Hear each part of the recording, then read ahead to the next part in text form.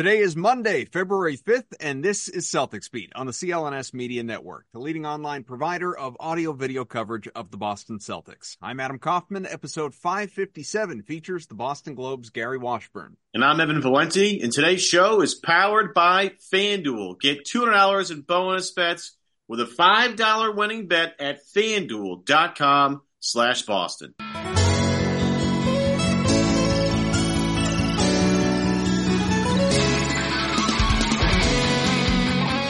What's up, everyone? Welcome to a new Celtics Beat. Great to be back here with you. Great to have you here with us. Apologies, I guess, just to start things off. I know we did not have a show last week. We let it kind of bleed into today, so we'll make up for it. We'll give you a couple this week. It's just been chaos, absolute chaos, not only in just the sports world entirely with a whole bunch of college basketball. I hope people are out there watching and just getting yourselves ready for the intensity of March Madness a month and change from now, but also the Super Bowl. It is Super Bowl week. We've got Gary Washburn here with us from the Boston Globe. We'll get his thoughts on the Super Bowl in a little bit as well, but primarily we'll be talking NBA and, of course, our beloved Celtics. The C's, they still have not lost consecutive games going all the way back to very early November. They are coming off a absolute thrashing of Marcus Smart's Memphis Grizzlies, although Smart was not part of that. He was there, he was watching, he was honored by the team as a hero among us there at the Garden in his return to Boston, but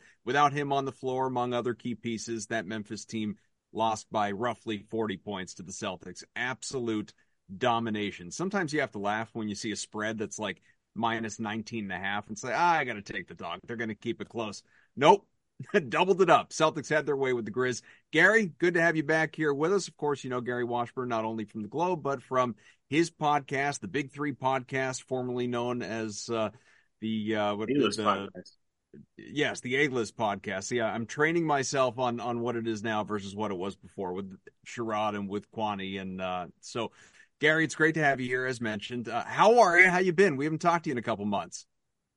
Oh, everything's good. Yeah, I'm good. I mean, obviously, the season's kicking in, like 32 games left in the regular season. So we're way over the halfway point. So It's starting to get to that stretch run. And I think once the All-Star break passes in a couple of weeks, I think we'll definitely be in that stretch run. But it's been an interesting, fascinating season so far.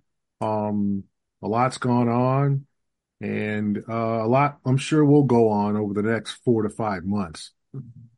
Well, as you said, we're in the thick of it. You know, you mentioned All-Star, obviously All-Star festivities, weekend game, all of it. It's not that far away, but All-Star roster announcements have come out. Like, we know Jason Tatum is starting. We know Jaylen Brown was named, to the roster as a reserve. We figure a couple of guys are probably going to end up not playing, not participating on account of injuries. And so, could Kristaps Porzingis wind up there? Could Derek White wind up there? I've heard some people say, could they both wind up there? So it becomes a question of how many C's could participate in All-Star, but also we're only a few days away from the NBA trade deadline on Thursday, and that has been a date that many Celtics fans have had circled on the calendar, just in terms of seeing how Brad Stevens can look to improve an already elite championship contending team. So let's start right there before we sort of reflect upon Marcus Smart's return to Boston and how this team is playing and all of those other good things that obviously we'll get to. What are your expectations on Thursday in terms of whether this team will make a move? And I know you've written very recently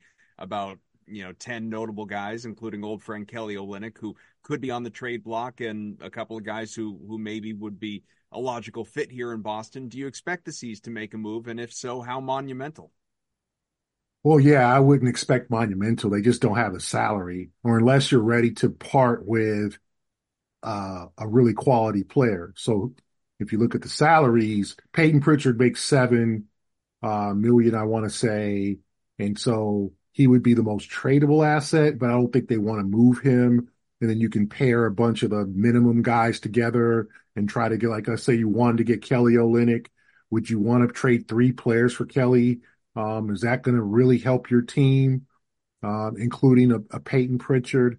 That would be, or someone of that ilk in terms of the salary, because there's a high and low with the Celtics salary. Everybody makes big money except when it goes down to Peyton, and then you're talking about the lower guys. Al makes 10. Like, you want to trade Al for Kelly Olynyk. You could probably put in Lamar Stevens or something. You want to, I mean, these are things that are probably not going to happen. So if you're the Celtics, you're looking at a guy like Andre Drummond. I think they should go after Sadiq Bey. Younger in the final year of his deal. Who knows what the hell Atlanta is doing at this point?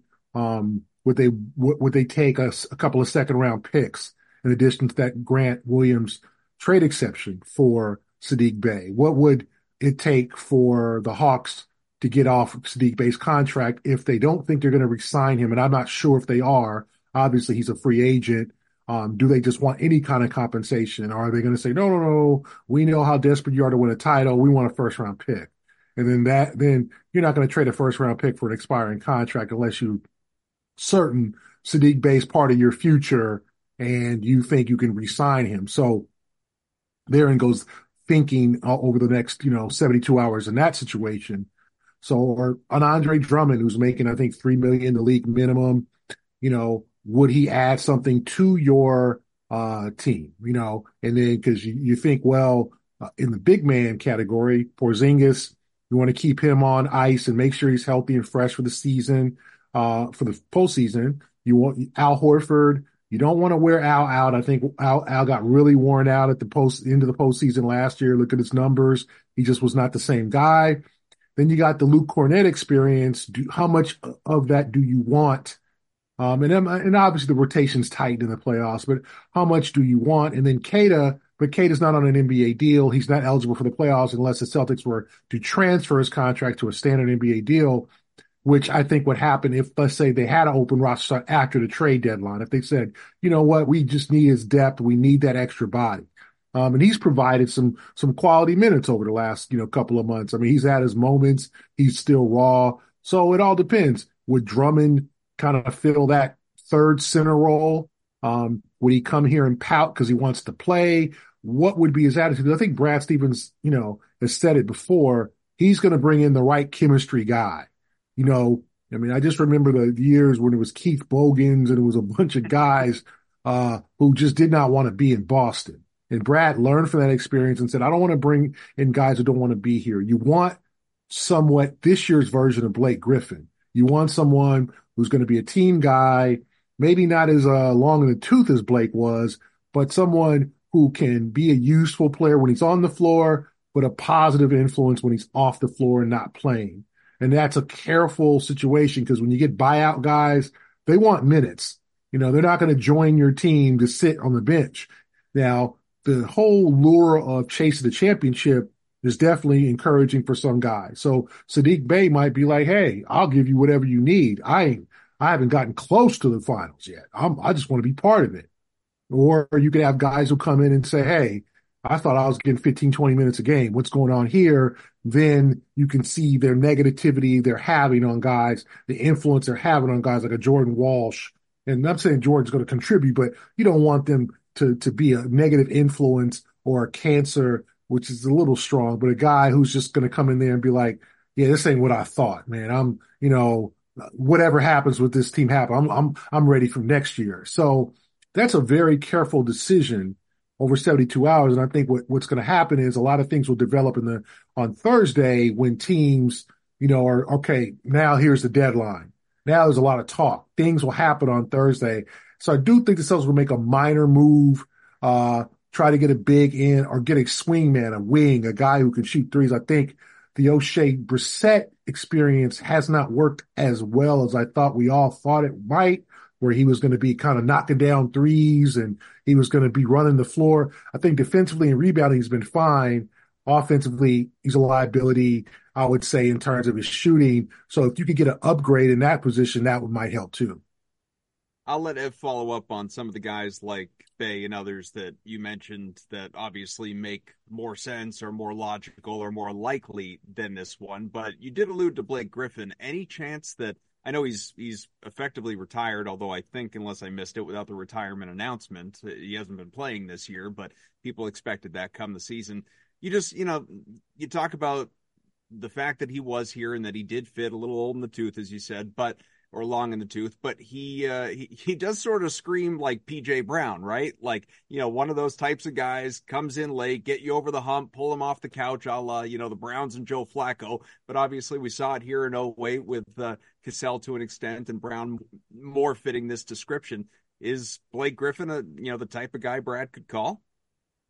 Yeah, I think they probably kept in contact, and I think Brad's probably told Blake, "Hey, if you ever consider a comeback, we'd love to have you." I think Blake's probably enjoying retirement life, but who knows if he got that itch, to come back and play. And also what kind of shape he's in and what he would add to the floor. Like, it would be great to have him as a leader, for him to finally get a championship ring and all that. But that would be just kind of, for him. Is he going to be that guy who can give you some quality minutes? I just think you do want a ball player, right? You don't want a guy who's kind of, now, with Blake, is the time off, has it done him wonders? Is he energetic? Is he like, hey, boy, I haven't felt this good in years because I've had 6 months off, but how long would it take him to get in basketball shape? I'm sure he's in great physical shape. The dude's a beast, a sort of physical maven, but you look and you saw, his legs are beat up from the years of surgeries and all that. He's not jumping over keys anymore. So, I think that's a possibility. And I think he's got a good relationship with Brad and the organization. He left on great terms. But I think the Celtics will exhaust their situation with the trade deadline. Like I said, what is Chicago going to do now that they own Zach LaVine? The one thing, guys, that we're trying to figure out is what the hell is half these teams going to do? Toronto, Atlanta, Chicago, these teams on the bubble who are, Golden State, Utah, like teams that could make a run for a play-in, but it's like, is it really worth it to go, go full bore at a playoff spot and then lose in the play-in tournament, and you've added no assets through the trade deadline. You haven't changed your roster. So there's a couple of teams. I said Toronto's a team to look out for. Atlanta, what the hell are they going to do? They're under 500. I think they're 20-27. They've won 4 in a row, and I know they come to Boston on Wednesday, so you never know. But they're a team that nobody's afraid of Atlanta. No one's fearing it. The Hawks.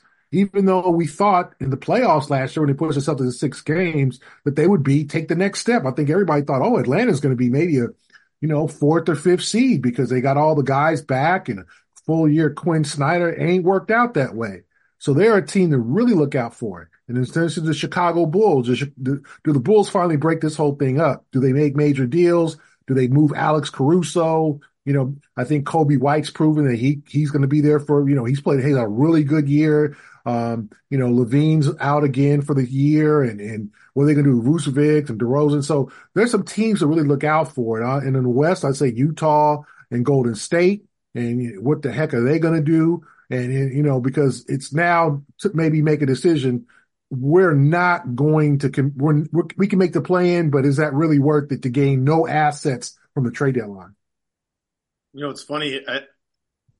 I find this time of year very interesting for a multitude of reasons, but this particular year I find it very interesting because if you go back to like Danny Ainge's time with the Celtics and the head of the front office, he was always big game hunting, and it always felt like he was chasing X star, Y star, Z star, and it was always about picks and how many picks they're going to give up. Oh, Danny didn't want to give up a future pick and get us all angry and mad and all that stuff, but the information was always just kind of out there, whether it was real or not. You'd get the story later on, like, oh, here's how close they really were, et cetera, et cetera.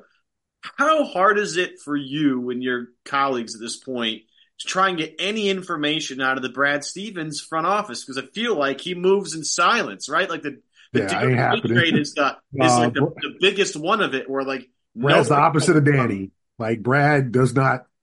You'll see Brad how he's completely behind the scenes. You don't see him at games. You don't see him on the floor. You might see him at the arena. Now obviously he's at every game, and you'll see him. Hey, Brad, how are you? He's kept it completely low profile at his time as general manager. So it's hard to determine. The thing that we got from his last media availability was that they might be looking for a wing, but it also could be O'Shea Brissett who fills that role. So you think that they might be looking for a wing, but it's hard to determine what the Celtics are looking for. Because as I said, in that organization, everybody's tight-lipped. Austin Ames, David Lewin, all these guys, they talk, hey, how you doing? They're nice, they're friendly, but they're not letting any information go. And I think that's the way Brad wants it. Where Danny was picking up the phone, telling you what's going on. Hey, like he took a completely different approach. And there's no right approach or wrong approach to this situation. But with Brad, he's been behind the scenes, so you don't really know. But you do know that he's doing something. He's looking at somebody. He is scouting.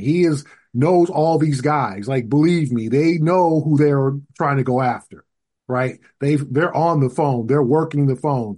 They know. It's just a matter of when will we find out?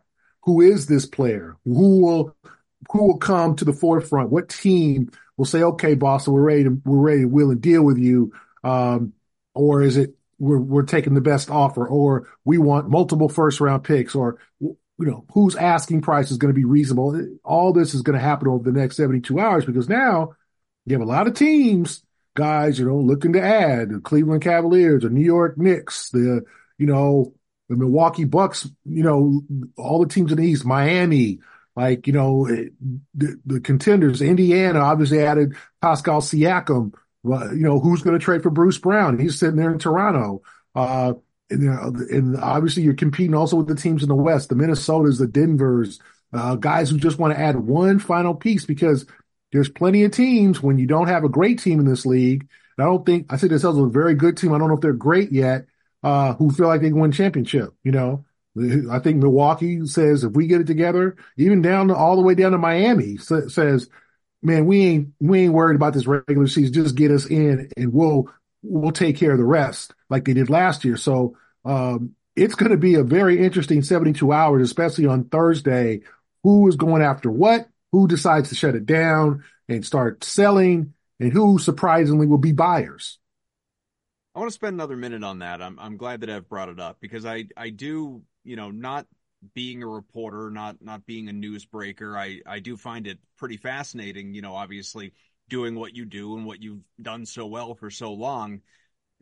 Just the difference in these regimes is Ev hit on the fact that, whether it was, there's a lot of overlap, obviously, Brad being the head coach as long as he was, but, Brad's hiring going back to 2013, contract extensions, the promotion, obviously, to president of basketball operations with Danny leaving. So many things have happened in the shadows, in complete silence, in this, in a world, where that just does not happen anymore. Generally, it's people like you or Woj or Shams.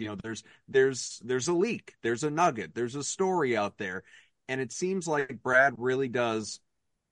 I know him personally as it relates to his own life and contract, especially with I don't know if his wife is still his agent, but that plays a role in it. Obviously, they can keep it literally in house. But he does a remarkable job of keeping everybody who works with and under him completely tight-lipped. And so does that just basically tell us that any leaks that were happening previously were either directly, anonymously, quote fingers, from Danny, or in some cases, and I don't mean from you, I mean in the aggregate, in some cases made up, or just coming from agents or executives of other teams that were dealing with the Celtics, but it was never coming from Boston? Yeah, I would say Danny was not one of those guys who was going to have Woj and Shams on speed dial. He was not on either side in terms of those two. Those two are amazing reporters. They get it done. They're locked in. But Danny was kind of an outlier when it came to those guys and the big news breakers. Sometimes you catch Danny and he would get back to you. Danny was kind of fair to us in terms of I'm not going to just hand it to the two guys and then 10 minutes later go, oh yeah, it's done. And then, you're 10 minutes late still, but they think they've done you a favor, right? That's not the case. In this situation, I don't know if it's more there's no leaks, but I think that if you probably catch the right guy at the right time, and now I'm not talking about Brad, then you could probably get something going on. And sometimes it's the player himself, it's the agent, It is an agent wanting to pay back a reporter for a previous story, or you'll. I mean, and now in our business, guys, it's about if you have 2 million Twitter followers and I have 52,000, who are you going to call first? Like if you Sure. want to get the news out, or sometimes people are like, I don't care how many, like you worked hard for this. That doesn't really happen. I think people think that the beat writers don't work hard anymore because Woj and Shams, it's a lot going on. And as much as it is their amazing work and their hard work and living on the phone, like it's a dedicated situation. I mean, you guys are, I would assume, either married or with somebody or in a relationship or whatever you have. And, your wife does not want to look at you, or spouse or mate, look at you always answering work calls. It's not cute, right? It's not cute on Valentine's dinner when I got to take this. Like that ain't going to score points at home. Sometimes you have to break away. You got to put the phone away. My wife jumps on me about, look, why are you always on Twitter? Because that's where everything is at. I have to explain to her how much Twitter and X now is a common source of news and information. So she asked that because she's not a big Twitter. She's on Twitter, but she's not big on her X. But she had I'd explain that to her. So I just think it's sometimes good luck, hard work, and sometimes you're following. If like if I want to get some news out, I'm going to reach to the guy with 6 million followers. I'm not going to reach to the guy with 60,000. It's just, and as much as that guy with 60,000 worked just as hard, and I might like him and he might be a good guy. So sometimes it's just popularity, politics, favoritism, all of the above that go into this game. And, I would like viewers and listeners to understand that it's not like, oh, y'all don't work hard. They work like we work hard. Those guys, the Shans and the Wojs, the pros of this business will work very hard too. Sometimes it's the outlet you work for. I work for a newspaper. That's old news now, right? I mean, newspapers are, no one gets it delivered. So it's basically a website. And so it's, people have to decide, I really want that in the Globe. Now, let's say there's a story about Jalen's going to the crime bill, right? He spoke on about the 18 the age bill, Yeah. when it was crime, where now you could be 20 and not 18, where you're not getting kids who really made bad mistakes.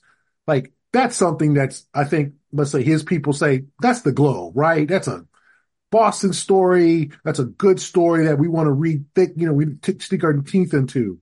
Jalen signing his extension is not maybe what the Globe, you know what I'm saying? Like that's ESPN, that's Yahoo, that's The Athletic, that's a big conglomerate, that's CBS Sports, you know what I'm saying? So that's kind of what we compete with. And I get it.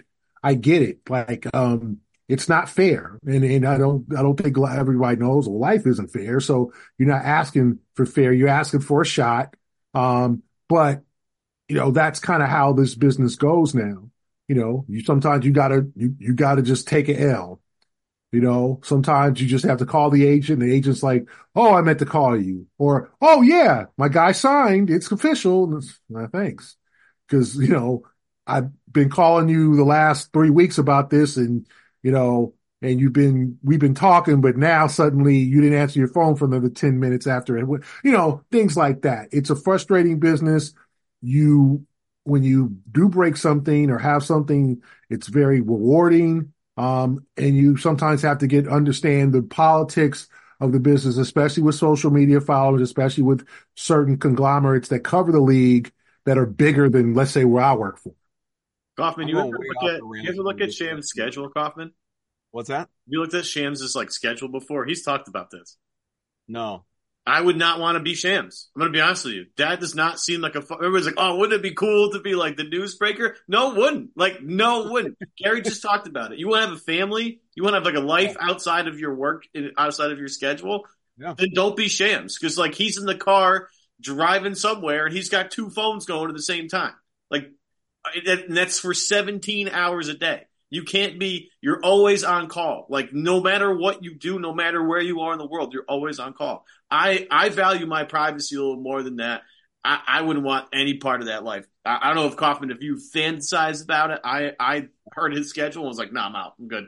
Good. No, I've read articles about those guys, Schefter, Woj, Shams. No, I mean that's like all these guys, and like Gary is, just as a, I mean, you're obviously a more of a columnist than a beat writer at this stage, but still, like it is a grind, man. It is like what you do and what your colleagues do. It's different levels of grind, like you're talking about, but yeah, it is completely, I mean, totally infringes upon any sort of work-life balance. And so it's obviously on you. But it's still exciting. I mean, the trade deadline coming up, you can't wait. It's your opportunity, however small it might be, 1 in 100, 1 in 10, to maybe break something, to call the right guy at the right time, or hear that tip. So it's still a challenge. I just feel like in our business, if you are okay getting your ass beat all the time, it's not the way it should be. You should be pissed. Even it's Woj and Shams. Even, you cannot turn around and be okay being freaking Randall Tex Cobb. Look that up, kids, if you don't know who that is, or being Glass Joe. Like, you can literally can't get, you're getting your head beat in. That's not, you want to be, you want to be mad if it's not bringing another story, advancing the story, getting the player on the record for the first time, or whatever, something that makes it fresh and new. That's the challenge of this job. And if you're not upset sometimes, or most of the time, that you're not, that the guys are getting stories, and it relates to your beat or your job, I don't know if you should be here. You can't be like, oh, that's just the way, hey, and that, like, no, you should be pissed, even though it's not much you can do about it. Sometimes you can't do nothing about it, but sometimes you're still okay to be pissed. It's just like, I mean, the Patriots lost 13 games, and they were not favored to win any of them, but they were still pissed after they lost, right? Like, right. Were they 4-13 this year? So yeah, like, it's just like walking off the field after a game at Miami and being like, oh, well, they were just better. Like, what are we going to do? Let's go home. I'm hungry. Like, no, you should be pissed, because you're a competitor. This is a competitive business. This is the one business other than sports and probably, obviously other businesses where you're competing with other companies and comp sales and all that, where you compete. I'm still a competitor. I like getting stuff first. I like the nuggets. So it should burn you up. And it doesn't make you mad at your competition. It doesn't make you resent them. You just like, okay, I got to be better. I got to make an extra call. I got to get that extra source. Or I got to talk to an agent and say, hey man, like, I'm part of this too. Like, cause they might not think, oh, I didn't think of putting you on the phone list. Okay. Like, really? You didn't? Some of these guys are, play dumb, but you got to do your best. And, when you are just like, you don't care about getting beat, it might be time to take a step back and maybe do more features or maybe other things that, like, you're not, competition doesn't matter. You're like, I'm good. Like, maybe it's time to do something different. Cause I said, I'm still a competitor. I still like to compete. I still get mad if I see Woj or Shane. Oh, well, that's it. They're just going to whip my ass. Oh, well, like, no, hell no. Like, it's just, sorry. That's just not how I look at it. I applaud those guys, appreciate those guys. I know those guys, there's mutual respect there. So it's not like a situation where I resent them, but in all honesty, shit, to my language, like, I want to win too. Yeah. We'll circle back on the C's, but just because we've gone down this rabbit hole, I'm curious. I'm going to check on my chicken. Yeah. All right. Can we take a quick break? Yeah, you check on that. We're going to shout out our sponsor real quick. Okay. Be right back. Let's take a quick break with that segue to tell you today's show is powered by FanDuel.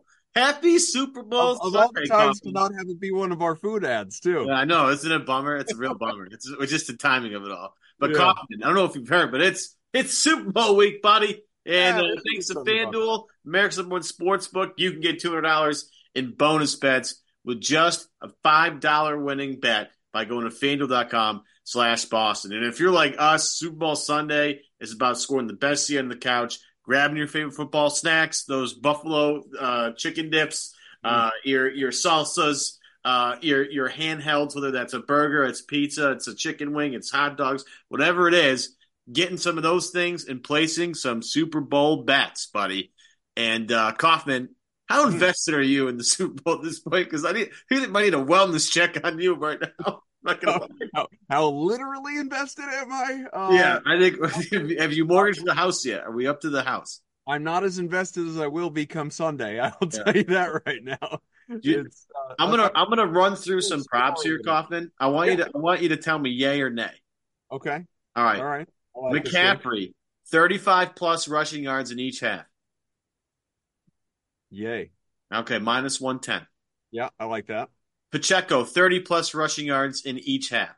Wait, 35 plus rushing yards each half is only minus 110? Yeah, so this is, I let off with this one. I wasn't quite sure if you were going to hammer this as well. I mean, I think it's like almost a dead lock that he's. I mean, that shocks me just because his prop for the game is I think 89 and a half, 90 and a half. I would think your odds wouldn't be as good. Basically, I mean, pretty damn close to even money on 35 per half. I love that. Absolutely. Lock it in. So we'll get that one going. How about Isaiah Pacheco, 30 plus rushing yards each half? Yeah, I like that because I mean, that was the first bet I played was over 65 and a half, and that one's creeping up around 70 for him now. Yeah, so that's plus 200. Not bad. Yeah. Not bad. Let's see here. I like, I can't quite do anything Kelsey related, but each team to score 1 plus rushing touchdown and 1 plus passing touchdown in the game. I probably wouldn't play that. All right, I could see hitting, but I probably wouldn't play it. That is plus 270 if you want to take in on that. Yeah. Brock Purdy or Pat Mahomes record 400 plus passing yards. Honestly, this is a Purdy bet because Mahomes is not throwing for 400 in this game. I mean, I don't think either one of them will, but I assume you got pretty long odds on that. Yeah, it's juicy. It's plus 1,800. Yeah. So just something to think about. There's folks, we could do an entire podcast about this. And honestly, maybe we should, but that's not for us to decide. There's so many props. It's going to be a blast. Be responsible on Sunday, but look, there's so much stuff to gamble on. It's insane. And you can bet on how many points will be scored, the color of the Gatorade, how long the national anthem is going to be, all that fun stuff and more. New customers today, $200 in bonus bets if you place a bet of $5 and that $5 bet wins. So look at some NBA stuff, get in on those bonus bets early and be ready to wager on the big day. Just visit FanDuel.com/Boston. That's FanDuel.com/Boston. Make every moment more with FanDuel, an official partner, sportsbook partner of the NFL. Must be 21 plus and present in select states. FanDuel is offering online sports wagering in Kansas under an agreement with Kansas Style Casino, LLC. First online real money wager only, $10 first deposit required. Bonus issue is non-withdrawable bonus bets that expire 7 days after receipt. Restrictions apply. See terms at sportsbook.fanduel.com. Gambling problem? Call 1-800-GAMBLER or visit FanDuel.com/RG in Colorado, Iowa, Kentucky, Michigan, New Jersey, Ohio, Pennsylvania, Illinois, Tennessee, and Virginia. Call 1-800-NEXT-STEP or text NEXT-STEP to 53342 in Arizona, 1-888-789-7777 or visit ccpg.org/chat in Connecticut, 1-800-9-WITH-IT in Indiana, 1-800-522-4700 or visit ksgamblinghelp.com in Kansas, 1-877-770-STOP in Louisiana. Visit mdgamblinghelp.org in Maryland. Visit 1-800-GAMBLER in gambler.net, in West Virginia. Call 1-800-522-4700 in Wyoming. Hope is here. Visit gamblinghelplinema.org or call 800-327-5050 for 24/7 support in Massachusetts. Or call 1-877-8-HOPE-NY or text HOPE-NY in New York. See, Gary, I bet you didn't think you had about 20 minutes to check on that chicken. Yeah, that's a lot. That's a lot. That's a lot of disclaimers, man. Don't get sued. Gambling industry is real, especially when it comes time for the Super Bowl. I do want your thoughts on the Super Bowl, but I just want to. Well, all right, let's just because we were just talking about it, let's go there. Do you? I know you're a West Coast guy, at least in terms of your Dodgers fandom. I don't know that you have any Niners fandom. Where? Absolutely not. All right, perfect. So oh, what? God, no. I grew up a Rams fan. I No, was I going am to say not. LA Rams. Got to be LA Yeah, Rams. I am not a 49ers fan. No, I have friends who are 49ers fans. Absolutely. Now, I remember like when I was like 19 years old, my stepfather, for reasons I'll never know, got me like literally a 49ers sweater. like, I never, that thing never saw the light of day for like Christmas. I just, he's like, oh, my stepson likes sports. Looks cool. What? Never. I get the colors. I never wore that thing. No. So did you stay loyal to the Rams when they left LA? No. Oh no. I didn't have a football team for 21 years, I think, right? They moved back in 16 or 17. Yeah. 95 to 17, I was like the man without a team. Like I kind of like the Patriots. I picked those up, but I was not. Yeah, I loved NFL football, but I had no team. Gotcha. That's tough. But now it is firmly Rams again because they're back in LA. Yeah, I mean, I still like the Patriots are cool. Like I've learned to like those because I know how important it is to this area. But the Rams, yeah, I mean, I didn't get any Super Bowl stuff. I still think I'm going to get me a Super Bowl t-shirt from 2 years ago. But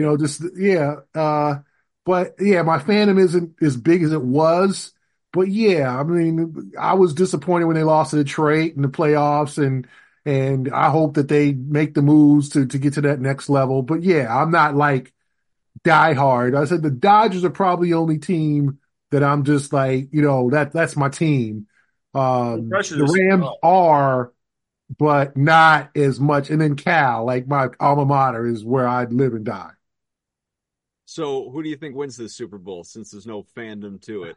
I had Kansas City, to be honest. I don't know why. I just think they're so poised and savvy. I think it's a dynasty. I just can't bet against Mahomes. They just figured out a way to kind of manhandle Baltimore, and Baltimore made all these mistakes, and everybody thought Baltimore's a great team, and they're going to, slice through Kansas City. They won at Buffalo. I mean, all these times you say like, they're dead or they're dying or they're going to get, put out by another rising team, or it's Buffalo's year. That's all we heard. It's Buffalo's year. Then they kind of, skidded, and then they came back, and it's no, Buffalo's back. And then Baltimore, oh, no, this best Baltimore team since the '01 team that won the Super Bowl, or even the one that, won the Super Bowl and beat San Francisco several years ago with Kaepernick. I mean, you thought, and then all of a sudden it's like, wait a minute, why when they play Kansas City do they just fall all over themselves? I don't get it. And it just as much as you can put all the McCaffrey and Purdy and Brandon Ayuk and Debo and Kittle and all these guys, you're like, oh, what a fantastic and a good defense with the great linebackers and all that. They get on the field against the Chiefs and just something happens. I just think the Chiefs just have it. They got it, and that's hard to shake. Well, they got that Patriots thing, not present day, but for 2 decades. That's without a doubt. We can go on and on this. Speaking of going on and on, I am gonna belabor the topic that we were talking about before our break with one more question. Then we'll take it back to Marcus Smart for anyone that's bored of this journalism talk. But I am curious because we were talking so much about obviously breaking stories and the work that goes into it, the pride that comes out of it. What is the most significant story you've ever broken? And I phrase it that way because I don't necessarily mean the biggest in terms of notoriety, maybe just the one you're most proud of. What is the one that really stands out to you? Okay. So when I was living in Seattle and covering the Sonics, I got a random call from a woman who said that she had been conned. Evan, you know the story? No, I just love the way we're already going. This is amazing. Okay. I just okay. like, damn, Evan, you read the story already? I'm impressed. No. You're better than Missoula. You're better than Missoula pulling out my 2008 story. No, I can't. I wish. Man, what's going on? He's on you, man. I enjoyed that back and forth. I enjoy all of them. Yeah. They're fun, I love Joe, honestly. Yeah. Great. I like Joe a lot.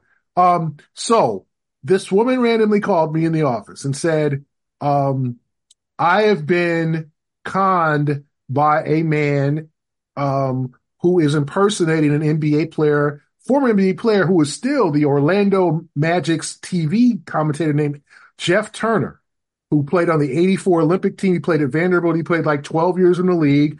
And if you watch a Magic game on League Pass, he is their TV commentator, right?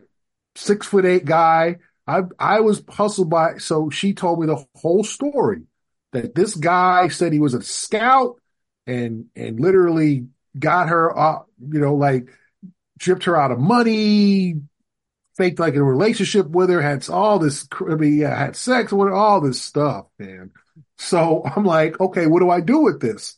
So she gives me the guy's name. I reach out to the guy and he's like, yeah, I did it. I just wanted to get laid. Like, I just wanted to, that was it. Like, I did, yes.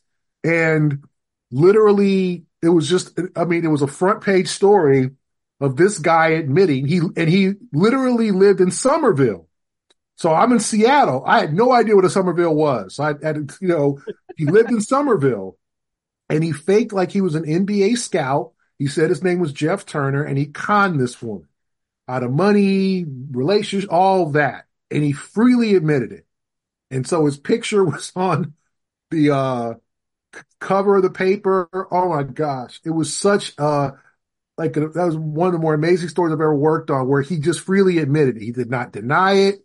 He just basically said, yeah, I'm a sleaze bag. Like, I'm just not, shoot me. Like, yeah, I lied.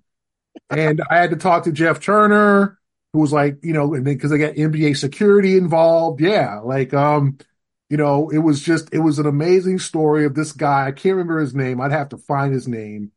And this woman who called me randomly and, because I think what happened was, a local Boston paper did like a feature, because this guy actually did play basketball, not in the NBA, but they did like a feature on him or whatever. And he said he was a scout, but he used his real name.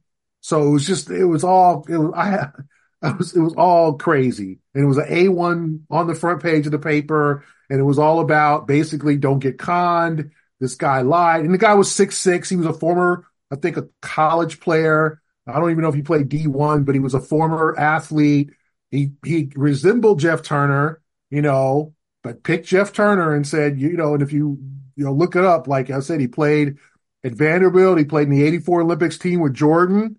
He was on that team, so he was a very good player. And then he played 10 years in the league, and I think his last years with Orlando when they became an expansion team in '89. So yeah, like basically identity theft, con man, impersonation. And the guy said, yep, I just wanted to get laid. And so I got so much reaction from like guys laughing, women saying this is horrific. Guys, I gotta meet this guy. He represents all the sleaze bags of the world. Like, it was just all the reactions I got were just from this story were just so varied. Like, and the woman was so, she was like, thank you. And he wasn't mad at the story. I think he wanted the publicity. He probably wanted to be caught, and his picture, I had to find the story. But that was probably time you talked to Jeff Turner about this. I did. He was very like nonchalant about it. Like, yeah, I heard about that. He didn't say like you wrote, like he didn't. Yeah, he didn't. I literally said, Mr. Turner, I know there was a guy impersonating you or whatever. Yeah, I called security. Then I've seen him over the years. Not recently, if I mentioned this, but like in years after, because he's been in Orlando, obviously the TV guy for a long time. And he kind of was like, yeah, that was crazy, huh? Like he kind of downplayed it. He I don't think it was something that a story he wanted to touch. I don't think you're telling that to a lot of people. Yeah. That's crazy. That was fascinating. Yeah. His first quote was like, yeah, I did. I just wanted to get laid. Like, that was like, oh, so just imagine the reaction from our readers when he said that on the record. He said that on the record. And it was like, basically, yep. I'm guilty of being a total jerk in a sleaze bag. Like, what are you going to do? Like, I'm not going to jail. I'm not, Like I wasn't honest. So what? Like, it was like, yikes. Well, it's hard to go from that to Marcus Smart, but I'm going to try. Let's work some of this smart talk in before we let you go. That was good. So Smart made his return, didn't play, talked to the media, nothing but glowing things to say, as you would expect, about his time in Boston and teammates and organization and, any sort of anger or emotion in a negative way that he may have felt at the time of the trade. He certainly has either processed and moved on from, or he just, completely treated it as water under the bridge. He is looking forward and he's proud of where he is at. Maybe not, with the injury and the way the team is playing, but that's a whole other thing beyond his control.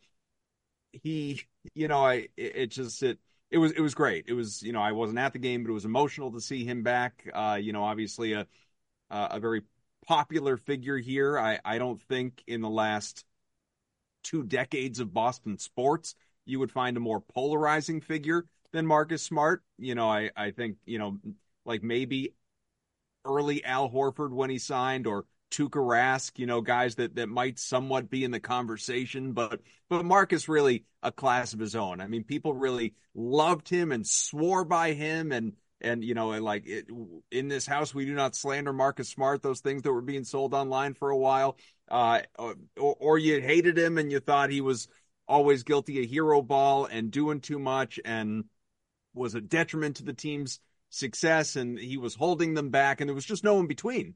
There was no in between with Marcus Smart, which is really unfortunate. I think a lot of people didn't appreciate him at a baseline for what he was here and what he is. What I thought was really interesting in the article you wrote, though, and you're not the first to say it, you probably know where I'm going with this. You feel his number 36 should be retired. Yes. I think most people would disagree. Believe me, I've heard on X today. Yes. I think even people, like, I am a Marcus Smart fan, supporter, and I disagree. I think a lot of people would disagree who even did love Marcus Smart. Yeah, I can see that. And I think it's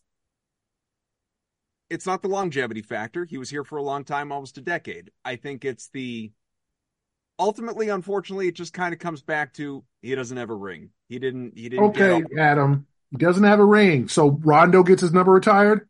I don't think so. He has a ring. He was a 4-time All-Star. 3 times he led the league in assists in Boston. Yeah. So what we have to do is, this is my argument. Okay, I do actually think. By the way, it's a Celtics problem because they have way too many numbers up there. So it brings down the. I actually do think about these things before I say them to the reviewers who think I'm just coming up with shit. Yeah, I think okay. Yeah. Okay, so here's my thing about Marcus Smart. You retire jerseys for various reasons: longevity, performance, championships, and the least one is culture changing. Okay. Tony Allen is getting his number retired in Memphis. Was it because he put up a bunch of points? Hell no. It's because he changed the culture and created the grindhouse culture in Memphis. He's getting appreciated for that. Now, I'm not comparing the Celtics and the Grizzlies are probably desperate to retire somebody's number, right? Because they haven't won anything. However, I do think that Smart changed the Celtics culture. And you could say that it went too far. You could say that he had too much power and leadership. But remember, there's organizations, and I said this on television, like the Detroit Pistons have not recovered from losing Chauncey, Rip, still haven't recovered 15 years later from the breakup of that team. 15 years later, they are the worst franchise in basketball. Okay? I don't think they've won a playoff series since then. Do you know how long it takes to recover when you get old? Look at the 92 Celtics and the 93 Celtics and the 96 Celtics. Look how long that took. Mm-hmm. Right? So a similar situation was coming. Garnett and Pierce were old. Allen left. Rondo was in his prime, but probably needed to be traded because he wasn't going to play with a bunch of youngsters. And he had value around the league. And the Celtics flipped it. Danny traded it, hired Brad. Doc was like, love this, love Boston, but I'm going to LA to golf more, coach Paul, DeAndre Jordan and Griffin, and try to win another championship. So Brad chooses Smart as his first pick in 14. In a few years, they came back. They were in the Eastern Conference Finals in 18. Like, and you could credit Smart, but also Isaiah, right? And if Isaiah had played long enough, who knows what would happen with his number 4? But it didn't only, you can't retire somebody 2.5 years. But 9 years, Defensive Player of the Year, 3-time first team all defense, 4th all time in steals. It's an intangible thing. It's not necessarily numbers. So my feeling is he helped change the culture. He helped bring Celtic basketball back because you can't bet that it would have come back if he hadn't have been around. You could say, well, they would have drafted Jason and Jalen. But who was their spiritual leader? Who was their heart and soul? Who sacrificed their body? Who died on the floor? Who was ready to jump in somebody else's ass for another team? Marcus. It wasn't Jalen. It wasn't Jason. Love those guys. And if we're talking about championships, Evan, if Tatum doesn't win a title, does he still get his number retired here? Tatum? How long's a year? Yes, right?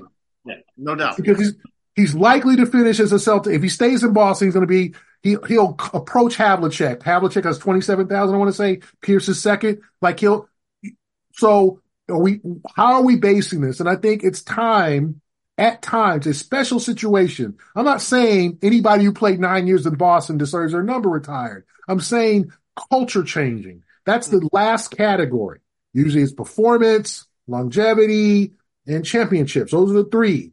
4 is a culture change. I think Marcus, for what he did, and the fact that he didn't ask out, he didn't ask to be traded, he didn't bitch and moan, he's been a total gentleman. It was an addition by subtraction. We'll find out. But I think what he gave to the organization in his 9 years, and let's be honest, Marcus is going to be one of those guys with mangled hands and all that when he's done. Like, he has given his body, and he's about to turn 30. He's only 30 to this organization. I think it's a strong consideration after all is said and done. And was it his fault they lost in the 22 finals? Like, was it all his fault? No. Did Jason show up in that series? I love Jason. What was Jason in that series? What happened to Derek White after game 1? Yeah. He didn't win in 22. It wasn't Marcus against the Warriors. It was the Celtics against the Warriors. Only Jalen was good in that series. And I'll just say this.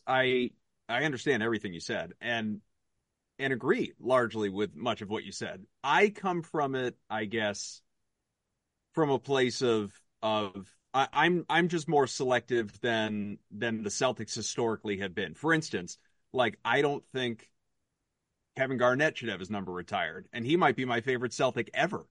But for me with him, and you want to talk culture changing, my God.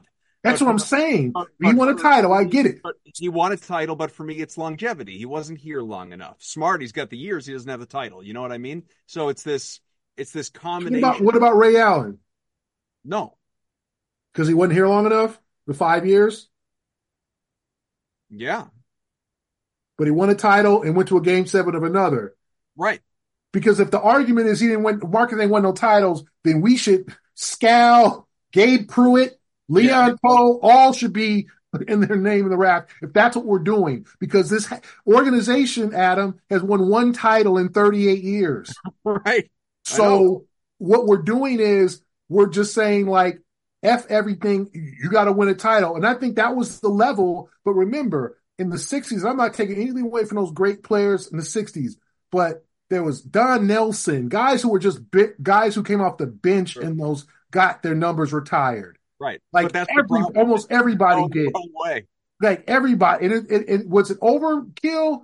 All those guys are mostly in the Hall of Fame. So no, really. Casey Jones is a coach. Sam Jones was a tremendous player. I mean, I'm talking about Russell and Cousy. That's a given, right? Bill Sharman. Ed McCauley got his number retired, and he did not win a championship in Boston.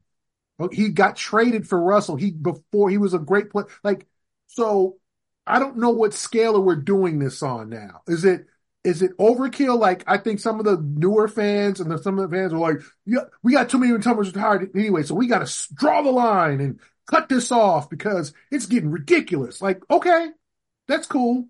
So it's only like championships and that's it. Like, I don't like. Do the Celtics need to adjust how they retire numbers, or because obviously Pierce was a given, Yeah. right? Yeah. Allen is a bubble, and he's a Hall of Fame player. Rondo's an interesting case. 9 years, 4 All-Stars, 3 times led the league in assists, a championship in a Game 7, and he was a motherfucker in those playoff series against Miami, Yeah. right? He was. Like Rondo was a bad man, okay? But he didn't leave. Like, he was not a popular player. Rondo was moody. I had my issues with Rajon Rondo personally, without question. Connect Four? Was that the problem? Yeah, but exactly. I didn't be what my ass Connect Four. But you cannot argue against production. So the question is, should we review how we assess jersey retirements in Boston? Or is it just championship or bust? If that's the case, fine. Because if Tatum doesn't win one, then we don't retire 0. If it's about championships. And I'm not saying, I'm sure Jason will win 1 or 2, and Jalen, because Jalen's going to be right behind him. If both of them win a title here, they're both getting their numbers retired. We know that, right? Yeah, okay. We know that. So with Marcus, I don't want to blame him. Well, he didn't win it all. 5 Eastern Conference championships. And I can't blame him for some plays he made in Game 7 last year against Miami, but I can also blame like shooting too many fucking threes, excuse my language, damn threes, and like settling and then just not having the mental edge to win that game when you knew Miami was going to play their ass off, and Miami showed up and the Celtics thought that they were done and they weren't. Like, that's a lot. I don't know if you put all that on Marcus. Now, for me, I think it's an argument. I'm not like, oh my God, if they don't retire, this is terrible. They did him as just justice. I just think for the culture changing that he did and for what he gave to the organization, I watched him for 9 years. Saw him hit 11 threes in a game at Cleveland. I saw him do the stuff as, you call it hero ball, Evan, and I could agree. It got maybe a little overboard. But I saw him damn near fight Jaylen Brown in the bubble. I saw him want to win so badly. I saw that man dye his hair green. I saw that man live to be a Celtic. That's got to mean something other than, see ya, Marcus, enjoy Memphis because we're going to win a title without you. Like, it's like all those people that cheered him last night have all flipped the script and come at me on X today. Like, damn, I thought Marcus was loved, but not that loved, huh? Because I'm getting mad insults and all that. My intelligence, I'm idiot. I'm drug tested, like, which is great. That's okay. Like, I think it's a little much, but to me, like, it's something you wouldn't just absolutely think, oh, hell no. Like, what? Dennis Johnson got his number retired. Like, I love DJ. I'm a black dude with freckles. Okay. I was told growing up I look like Dennis Johnson. So I love DJ, but I'm saying he helped with the 2 championships. So that gets him in, and he's in the Hall of Fame. And I'm not saying Marcus should be in the Hall of Fame. I'm just saying what he did in the 9 years is a really unusual circumstance. And if you guys can name someone who put 9+ years in Boston that's not retired or not in the Hall, that has a career impact like Marcus in Boston and with the Celtics, I'd like to know who that is. I have I can like both sides of this. Like, I think on the one hand, I love the fact that you brought up, like, look at Detroit and like they just haven't recovered, right? It took Milwaukee 40 years to find the next star for them. Like, this is something that normally just dies.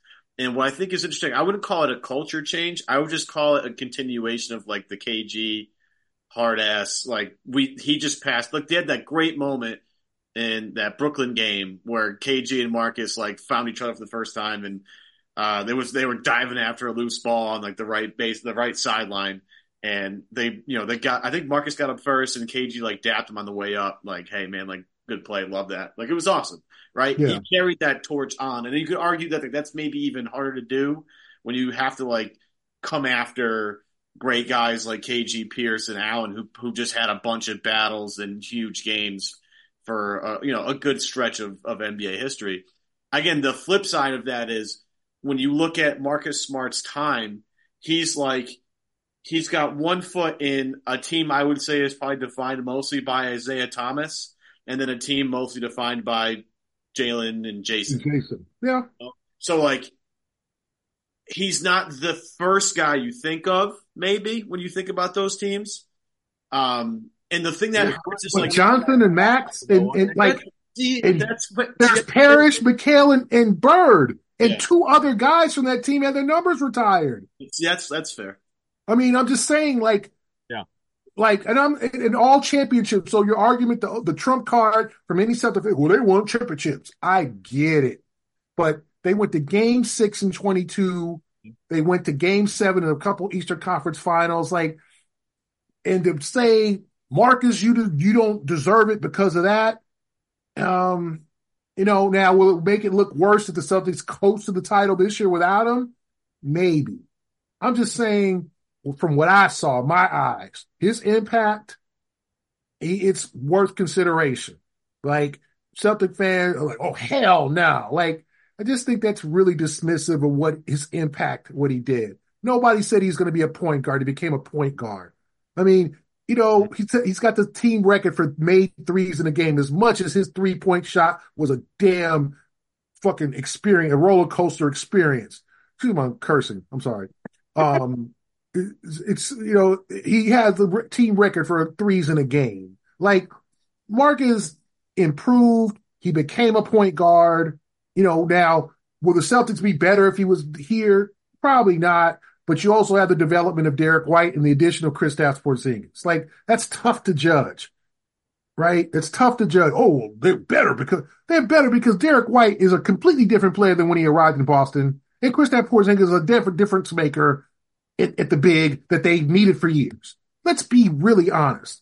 Jason's having a good season and Jalen's having a good season.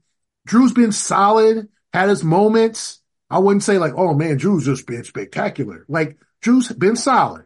You hope that his better basketball is going to be in the playoffs, right? But you're talking about completely different Derek White. Like, man, I don't know. I mean, as I said, I can listen to arguments against it. And I wouldn't argue people down or say you're crazy. But to sit there and like, oh, hell no, that dude, like, it just completely dismisses. I've seen that dude break, sprain ankles in his hands and all that, I mean, come on. Like, man, I just saw that dude do stuff that was like, you know what? If you're not going to do it, I'll do it. And that, to me, that's like, to me, that says a lot. See, this is why you listen to and watch Celtics beat. You don't get this Gary on NBC Sports Boston. Yeah. That's right.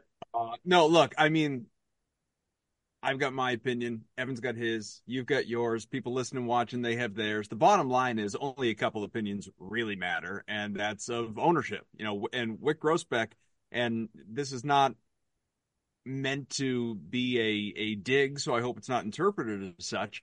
He's an emotional, sentimental guy about Celtics history. Like, Kevin Garnett's number, whether or not you feel or I feel belongs up there, it's going up there. Ray Allen's might as well. Marcus Smart's absolutely might. He's ready to put Tatum and Brown up there right now, and they still haven't won and haven't been here for a decade and all that stuff.